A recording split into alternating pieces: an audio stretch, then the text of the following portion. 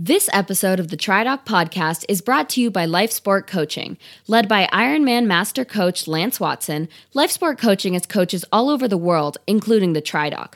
Our coaches bring diverse backgrounds and a wealth of experience to help you reach your triathlon and multi-sport goals. If you are ready to take your racing to the next level, consider Life Sport Coaching, where you can meet other athletes in group workouts and camps and consult with our team nutritionist. Learn more at lifesportcoaching.com.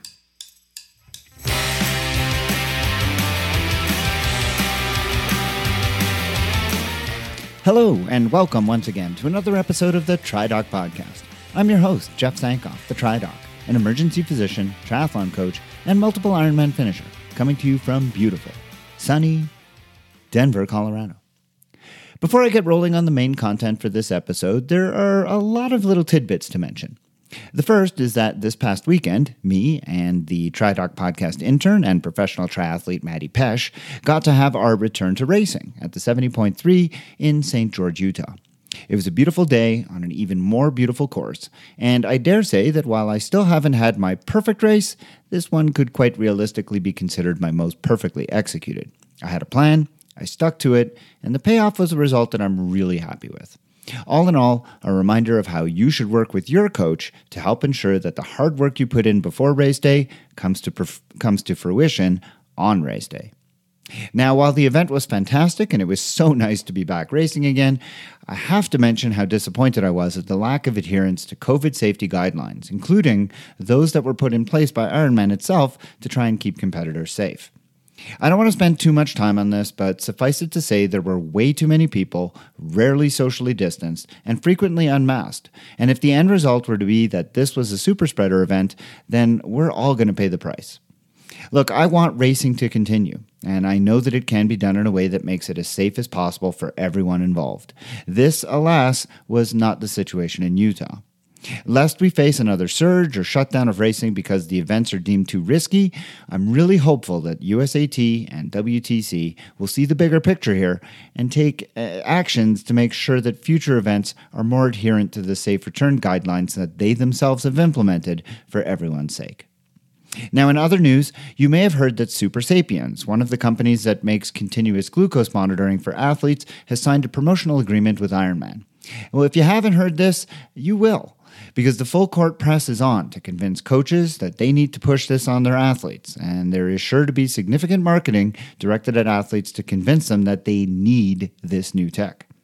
Before you get too wrapped up in all of this, I would urge you to have a listen, if you haven't already, to episode 59 of this podcast, where I discuss the questionable utility of continuous glucose monitoring and pointed out that there is no good evidence whatsoever to support the claims being made by Super Sapiens. My voice is sure to be drowned out by the millions of dollars that are going to be spent to market this stuff, but I hope that you, my listeners, will at least be informed enough to see through the hype and make an educated decision on this. Lastly, I want to give a shout out to Life Sport Coaching and Maddie Pesh's bike sponsor, Quintana Roo. When Maddie arrived in St. George, she found that her bike had been irreparably damaged in transit by the airline. Not an unusual occurrence, but kind of a sucky thing to discover a couple of days before your event. Well, Maddie took it completely in stride, and within 48 hours after contacting Quintana Roo, they had shipped a brand new frame to my indomitable intern, and she and I went to pick it up and get it all race ready.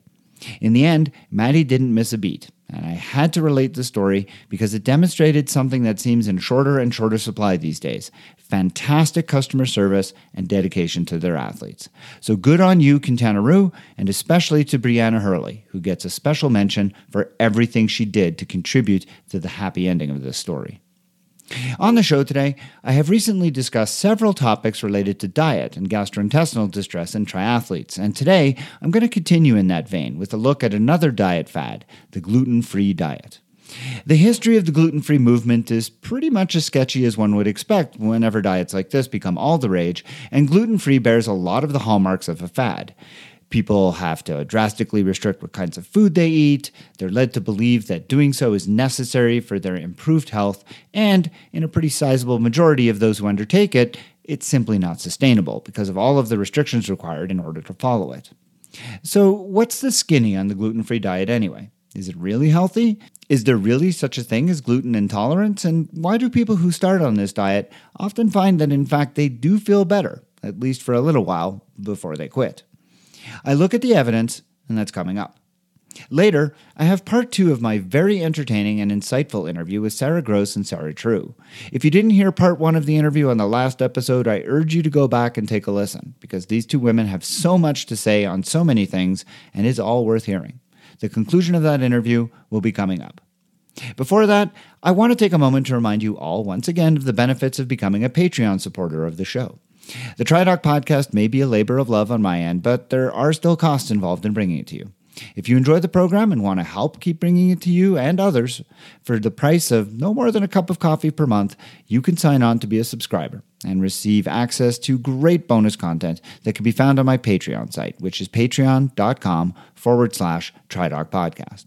This month, I'm making a bonus episode free to anyone as a way to let you hear the quality of the kinds of interviews that are usually only available to my supporters. Celine Evans is a life sport nutritional coach and joined me a few episodes ago to discuss nutrition and the keto diet. On this bonus episode, we talk about other nutritional issues, and I hope that you'll have a listen. You can find it again on my Patreon site, which is patreon.com/TriDoc podcast.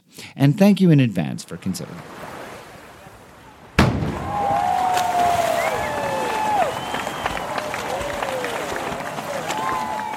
The domestication and cultivation of various types of plants, especially grains, played a huge role in the development of human civilization and societies. Until grains were grown and harvested in a cyclical manner, humans were nomadic hunters, moving along the savanna or the plains or whatever environment they were living in to track the game animals that they depended on for subsistence. If you've not read the book Guns, Germs, and Steel by Jared Diamond, I highly recommend it as a tome that does a wonderful job explaining the importance of grain farming and why it had such a profound impact on our species. With the domestication of wheat 10,000 years ago, things really accelerated with the development of towns and cities, all made possible by the agrarian principles learned that were needed to raise and harvest wheat and turn it into flour to make bread. For most of that 10,000 years, humans and their relationship with wheat was very much a happy one. The wheat thrived and reproduced, something that all plants want to do, and people had a healthy, reliable food source at the ready. Everything was happiness and sunshine. That is, until 2011, when we learned the horrifying truth about wheat and how it is, quote, the perfect chronic poison, end quote. William Davis is a cardiologist in the upper Midwest and had developed a somewhat hateful stance towards our 10 millennia long diet of wheat-based products. According to him, wheat is responsible for just about everything that ails us, and he took it upon himself to make sure that everyone knew that. To do so, Davis set about performing numerous well-designed clinical trials to test his hypothesis that wheat is pretty much DDT, a rat poison, and Agent Orange all wrapped up in one convenient loaf. No, actually, he didn't do that. Why look for evidence to back up your ideas? Why do pesky, difficult-to-construct research projects when you can just amplify your theories on the internet? Instead of finding scientific evidence to support his claim, Davis wrote a book, Wheat Belly, and then went to respected people like Dr. Oz to promote himself. His theory. Unsurprisingly, Wheat Belly became a worldwide phenomenon, and soon there was a whole industry that appeared out of nowhere to satisfy a newfound demand for a gluten-free lifestyle. Meanwhile, gastroenterologists, nutritionists, other cardiologists, and even non-medical anthropologists were taken by surprise by all of this. We've been eating wheat for 10 millennia now, and all of a sudden one man with his unsupported theory was able to convince millions of people that in fact wheat was behind everything that ails them.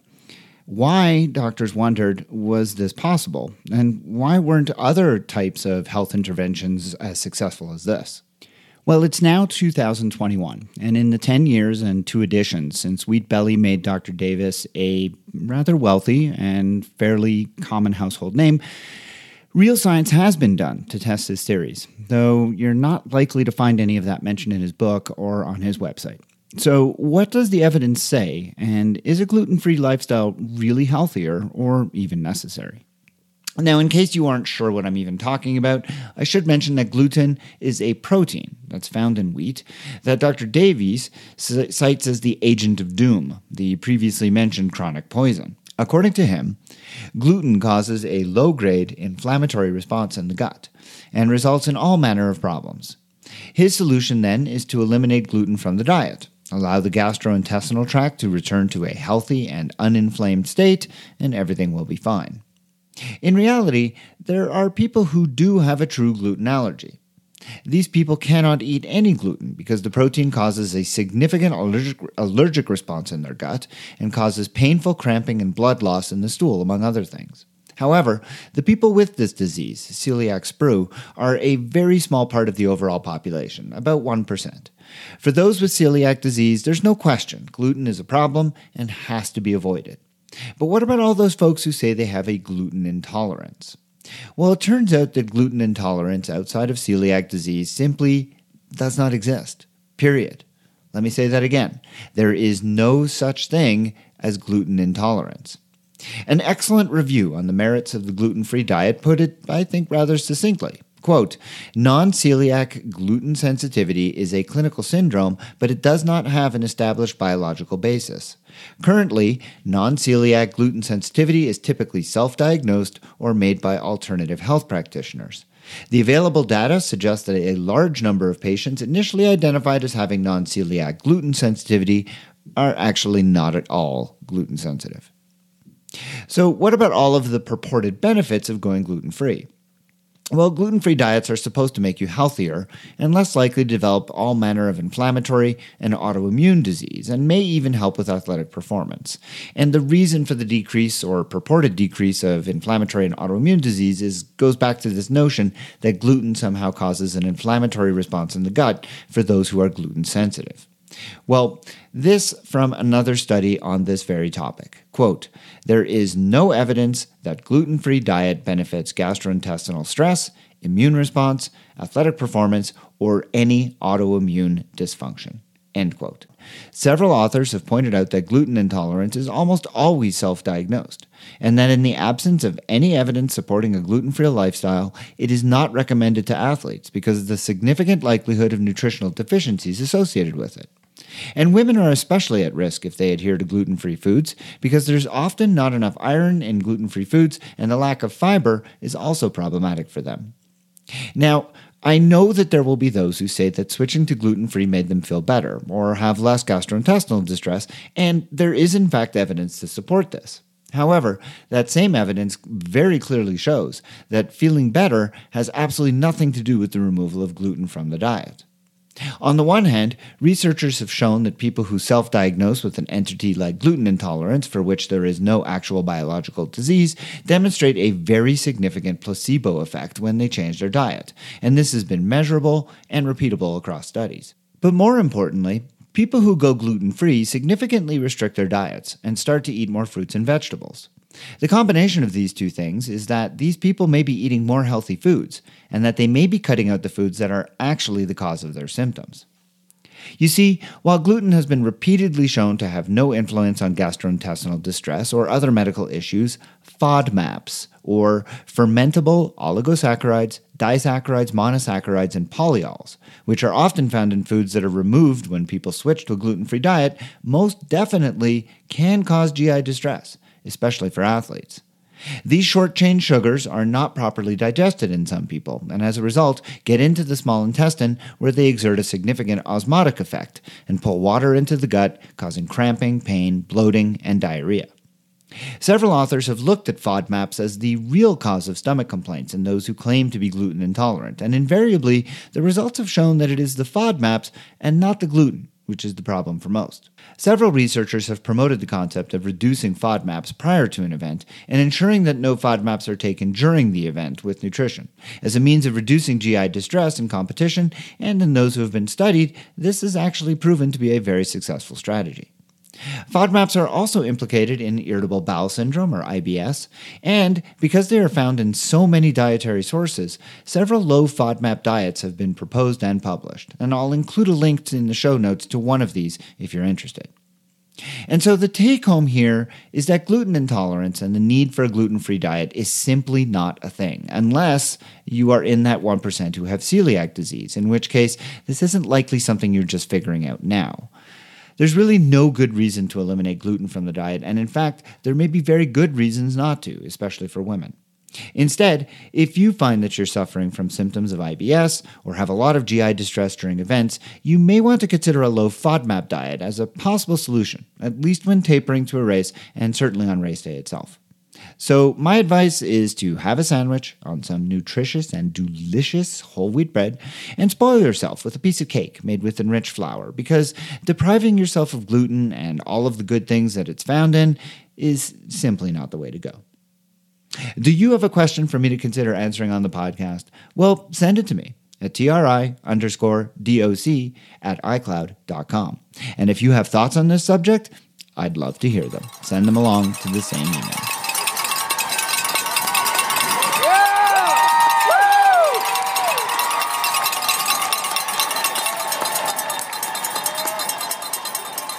If you haven't heard part 1 of my interview with Sarah True and Sarah Gross, I urge you to go back one episode and take a listen to it. The conversation was informative and entertaining, and both of the Sarahs are very witty, very intelligent, and have so much to say and so much insight on a wide variety of topics relative to triathlon. Well, in part 2, we're going to continue the conversation and go on with some more topics that are pertinent to women and participation in our sport, and I know that you will enjoy it just as much. Here then is the conclusion of my interview with Sarah Gross and Sarah True. Continuing the conversation about equity and inclusion, I'm curious what your thoughts are about the role for men in continuing to advocate for and help women succeed in triathlon. I think more and more I, as a male coach who have female athletes, I'm feeling almost a pressure that there's this real or perceived or whatever notion that, women will only succeed if they're coached by women, or women need to belong to women's triathlon groups. And I know for a fact that's not the case, but that's just the way I'm perceiving it right now. And I recognize my status as a privileged white male. So, but at the same time, I feel like I have advocated for women and continue to feel very strongly that it's my duty to support women, and yet at the same time always kind of questioning whether or not I should have a voice in that space. So I'm curious what you guys think about that. I think no matter what issue we're talking about, we need to have everyone be advocates, right? So the fact that you are interested in helping your female athletes perform to their best of their potential, that you are finding research specific to them, that you are interested in these topics, that is massive. That is massive. And your female athletes will be better off for it. Now, if they are seeking out spaces that are just for women, they may not be anything performance-minded. It may just be that they want to have that camaraderie. So you do have to separate, is this the performance aspect or is this the community aspect? Because, sometimes sport can feel very male dominated. So if your female athletes are going in search of, female forums, female only forums, female experts, I don't think that should be supportive of what you're doing. But if you feel as though they're leaving you for a coach who's not as credentials solely for gender, that's a problem. Yeah, that's a good point. I'm curious, Sarah Gross. I look at the Women's Performance Summit that you guys are putting on, and it's all female speakers. Yeah. And I was wondering, is that a conscious choice? What's the motivation for that? Yeah, great question. Could I answer the previous question? Oh, absolutely. Absolutely. I was just thinking, as an ally, like as a male ally for women, my first piece of advice would be to always start with listening. So even just, yesterday watching what's happening on International Women's Day, I think there's a moment in which, women's voices do become more important. And International Women's Day is perhaps that day when it's like, I would argue it's every day. Yeah. We don't need a specific day. But if there's a day when someone was to say, for example, like to take, because I can't really pretend I'm a man, but like Black History Month, right? If I want to share something about Black History Month, I want to share a voice, the voice of an African American, or I want to share someone else's voice, because that's not my voice. So I think there's a certain place I would offer that same advice to men who want to support women. It's like, look for a woman's voice that you agree with and that you feel is doing something good, and share her voice instead of your own opinion all the time. Right. But then also there's a time, and I think about this for myself too when I'm talking about other demographics. Like there's a place where if you are an expert, you know, like you're a doctor, right? Like if you are an expert in a space, there is a point at which it's like, okay, it becomes appropriate to share your opinion or your voice on something that might affect other people, like hormones, women's hormones, or something like that. So sorry, what was your second question? The Women's Performance Summit with the you know what? lineup. It actually was not an intentional choice to have all women's voices. It's just who we found who was doing work in the space of actively focusing on women's performance, whether that's with mental health or physiology, nutrition. I definitely would, if there was an expert who was male, I would definitely share his voice as well. I think I do, you know, with Outspoken, you know, the Outspoken Women in Triathlon Summit, we definitely made a choice to share women's voices exclusively. And that's more about, you know, creating equity and equality in triathlon for women. That's what that summit's more about. And so for us, that was recognizing that women's voices have perhaps been overlooked and creating a stage and a platform for those voices. And I think that's important too. You know, I think there's different ways to make change, and there are places where we need to have everybody speaks, you know, and there are other times when we need to say, okay, if these voices over here have been forgotten, I want to hear from those people. And that's where I think our Women in Triathlon Summit, the Outspoken Summit, fits in versus the Women's Performance Summit, where we've committed to finding experts who can speak to various aspects of women's performance. And that's kind of the lens through which we choose. Yeah. No, that makes complete sense, and I appreciate the difference between those two conferences, because it is obviously a distinction that's important. Mm-hmm. So I want, speaking of change, I have a very non-controversial question to end up with, and I'm sure this will be quick, but. There's this brewing controversy related to the participation of transgender athletes in sport. Specifically, I mean, let's face it, it's really about trans women participating in women's sport. I'm sure I don't have to tell you about the recent post by the usually very humble and quiet Brett Sutton. I say that with tongue planted firmly in cheek.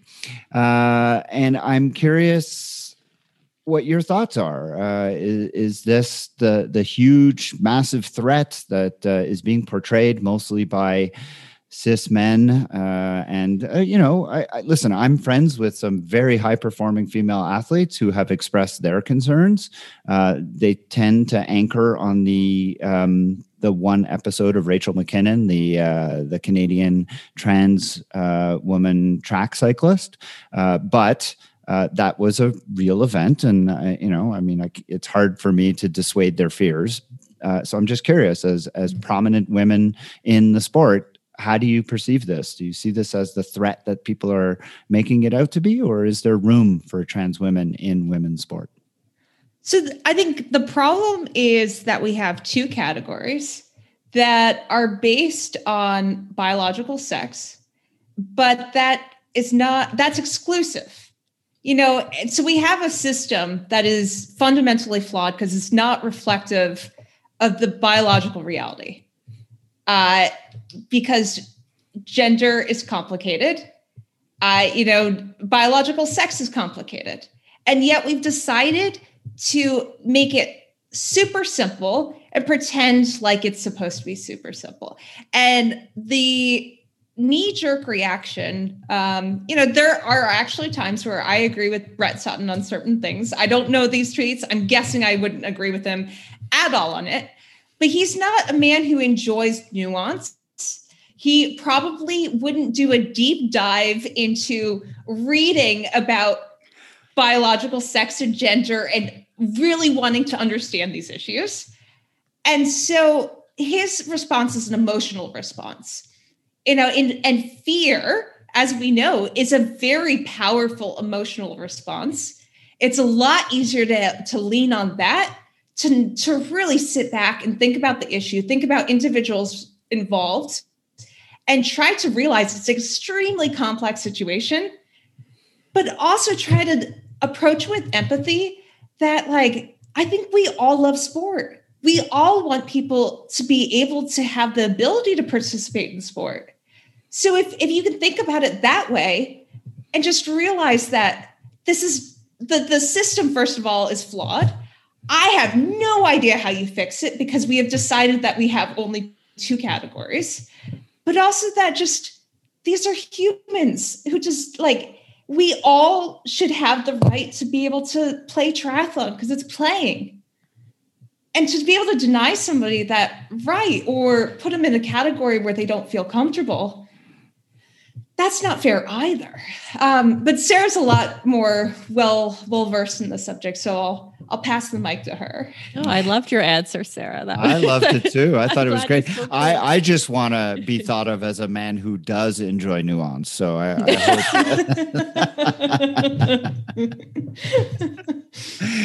definitely the quote of the interview, I think.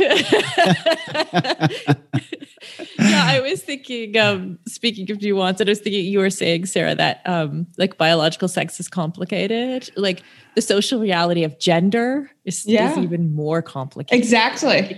Because gender is how we self-select into those categories. So if you have a men's category and a women's category, people get to self-select into the category, right? How are you? This is the question that a friend of mine always brings up when people are coming from that point of view of exclusion. Like, we need to save women's sport, protect the gates. Like, how are you going to police that? Right? Like, are we going to go back to the days where we're like in the Olympics where women used to have their clits measured to make sure that they were women? Like, what's going to happen? You know, the chromosome test proved to be the bar bodies, flawed. Arkansas has got a law on that they're considering right now that would actually call for girls to have their genitals inspected before they can participate in female sports. I mean, this is insane. That's insane. Yeah. Those are children. Yeah. How can you do that to children? I mean, at the end of the day, that's the part I don't understand. Yeah. Who's suggesting this sort of stuff? Well, unfortunately, it's the parents who are, as you said, this is an emotional thing where everybody's terrified. And, in this country, sports is everything. It's all about my kid's going to succeed because they're going to succeed in sports. And I can't have them threatened by, some boy who wants to be a girl today. I mean, as if that boy woke up that morning and thought, oh, I'm going to be a girl today. I mean, come on, folks. So it's like, fear is an incredible motivator, and it's being leveraged in the most heinous ways. And it's really unfortunate, but I do have to recognize, again, as a man, this doesn't impact me. I can see the impact it has. I mean, I'm talking to a friend of mine who's a very high performing female athlete who is incredibly reasonable, who does have the ability to see nuance. And, her fear is there aren't that many Kona slots. She's going to show up at a race, and some trans woman who has the purported benefit of, having lived with testosterone for as long as they did can show up and beat her based on that. And I have tried infinitely to try and say, all of the other things. Well, there are so many disadvantages that trans people have in life as a whole. Getting to that level, if they're able to, I think we have to accept that on merit, but it's kind of falling on a little bit of deaf ears because I'm not in the position. So it's really hard for me to make the argument. So part of the problem is a lot of this kind of blew up after Biden signed an executive order about youth sport. Yes. And somehow it's gotten conflated when we talk about high performance sport. And people just have to realize that right now, the discussion is about youth sport. It's about youth participation. It's not about, and we will cross that bridge. Obviously in the Olympics and other sports, it's been an issue that they are trying to figure out. But you can't conflate high performance sport with youth participation. And that's exactly what we're doing. And it becomes very emotional driven. To your friend chasing the Kona slot, it's a non-issue. It really is a non-issue in triathlon. And honestly, if it's something that we have to discuss, then great, we'll discuss it. But right now, the conversation, you can't jump from youth sport participation to, Olympic medals. That's a separate discussion. I think there's obviously overlap because I believe in the rights for people to participate, but it's just how we make those leaps is really fascinating to me. Yeah, we've had 2 Olympic cycles in which technically a trans woman could qualify and compete. You're speaking of Semenya from South Africa. Well, I think there's been a couple. No, not Caster Semenya, but I'm thinking that's a different. She's issue, intersex. Yeah, she's intersex. Yeah. But what I'm saying is there's been 2 Olympic cycles where technically there are rules in place where a trans woman could compete in the Olympic Games. And none have. And there's been nobody's taken over the podiums. Right. It's like, I don't think none have. I think maybe it's just, they didn't win. Nobody's paying attention. Sometimes you don't even know. How would you know? Yeah. Right. And so I don't know. I think one of the things that bothers me the most is that 2 things bother me a lot. One, I think we should always start with inclusion. So as soon as you're talking about who we're going to exclude, you're on the wrong conversation. Right. So let's talk about how we're going to include everyone. And then secondly, the conversation is this, it's largely around how we need to protect women. And here are all the reasons why women are weaker than men. And then it's like testosterone and this and this. And I'm tired of hearing that, right? Especially when you don't have trans women flooding in and winning women's sports. That's just actually not a real thing that's happening, right? So I don't want to hear about how I'm physiologically weaker than men anymore. I'm done with that. I want to hear about how amazing I am. Yeah, I think if your friend is not able to qualify, it's not going to be because there may be 1 or 2 transgendered athletes who decide to jump into the professional ranks at some point. It's going to be because, your friend's ability isn't quite there yet. Or because she gets beaten by another woman who's just that's what I'm saying. Yeah. That's my point. Yeah. We would all be women in the pro ranks. Yeah. So this is where language gets important. But I think people keep on coming back to, well, you're going to discourage women and girls from entering, and I just don't think that's true. So I know from my personal experience, we didn't have a high school boys swim team, or a girls swim team. We only had a boys swim team. And so I joined it because that was the only way I was going to swim in high school. And it didn't deter me because there might have been a couple of boys who beat me swimming. I continued in sport because I loved it. And I actually beat them a lot of the time. So, pat on my back. No, I'm just kidding. But if you love the sport, it shouldn't matter. It shouldn't matter if maybe there were a couple of high school meets where I could have won, but who cares? And I still kept on with sport because I enjoyed the process. I enjoyed racing.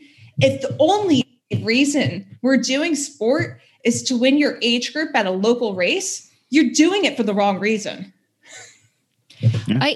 Can I add to that too? In this past year, I've become plugged in and made a partnership with an LGBTQ community. We're hosting a conference together in May, and they're working a lot on trans inclusion. And one of the things I realized in working with that entire community, I mean, in the trans community, it's a big impact that we're actually talking about life and death. Like, and that the impact that being able to participate in sport can have on even on a young gay boy, that conversation, and being accepted in sport, like that's a whole thing. Like people, like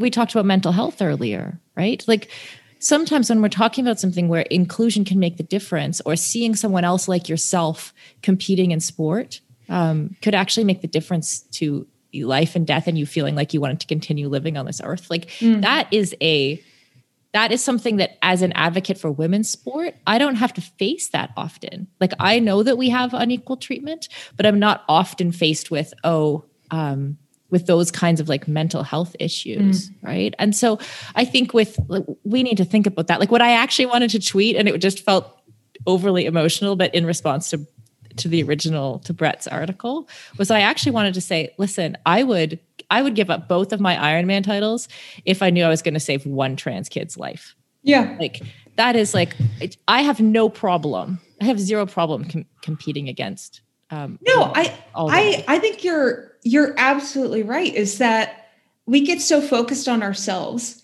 that we forget about it may have an outsized benefit to somebody else. Where we take for granted that we belong in certain spaces, but to be able to open the door, invite more people in, not try to think about how to exclude people from sport. And I can't think of a better way to end the conversation than with that. The whole theme of inclusion versus exclusion, having the conversation about how to get more people involved, not how to keep them out, is one that I think we need to keep at the forefront of this whole conversation. And I am going to take that forward. And I think that even though I am a cis male, I think that that's a message that I can still state and hopefully will have some weight. And I recognize again that this is not as much of an issue for the men's side of things, but hearing two prominent women like yourself say it is really fantastic and resonates. I have just untold amounts of esteem and respect for you both. I am so grateful to have had you on my podcast today. And I can only hope that we'll get through this mess soon, and that we'll have an opportunity to potentially meet in person at some point in the future. Sarah True, Sarah Gross, thank you so very much for joining me on the TriDoc podcast today. Thanks for having us. Yeah, thanks, Jeff.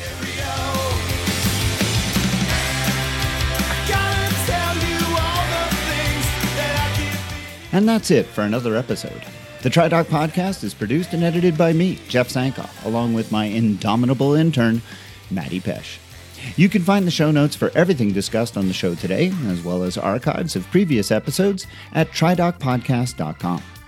Do you have questions about any of the issues discussed on this episode, or do you have a question that you'd like me to consider answering on a future episode? Well, send me an email at tri_doc@icloud.com.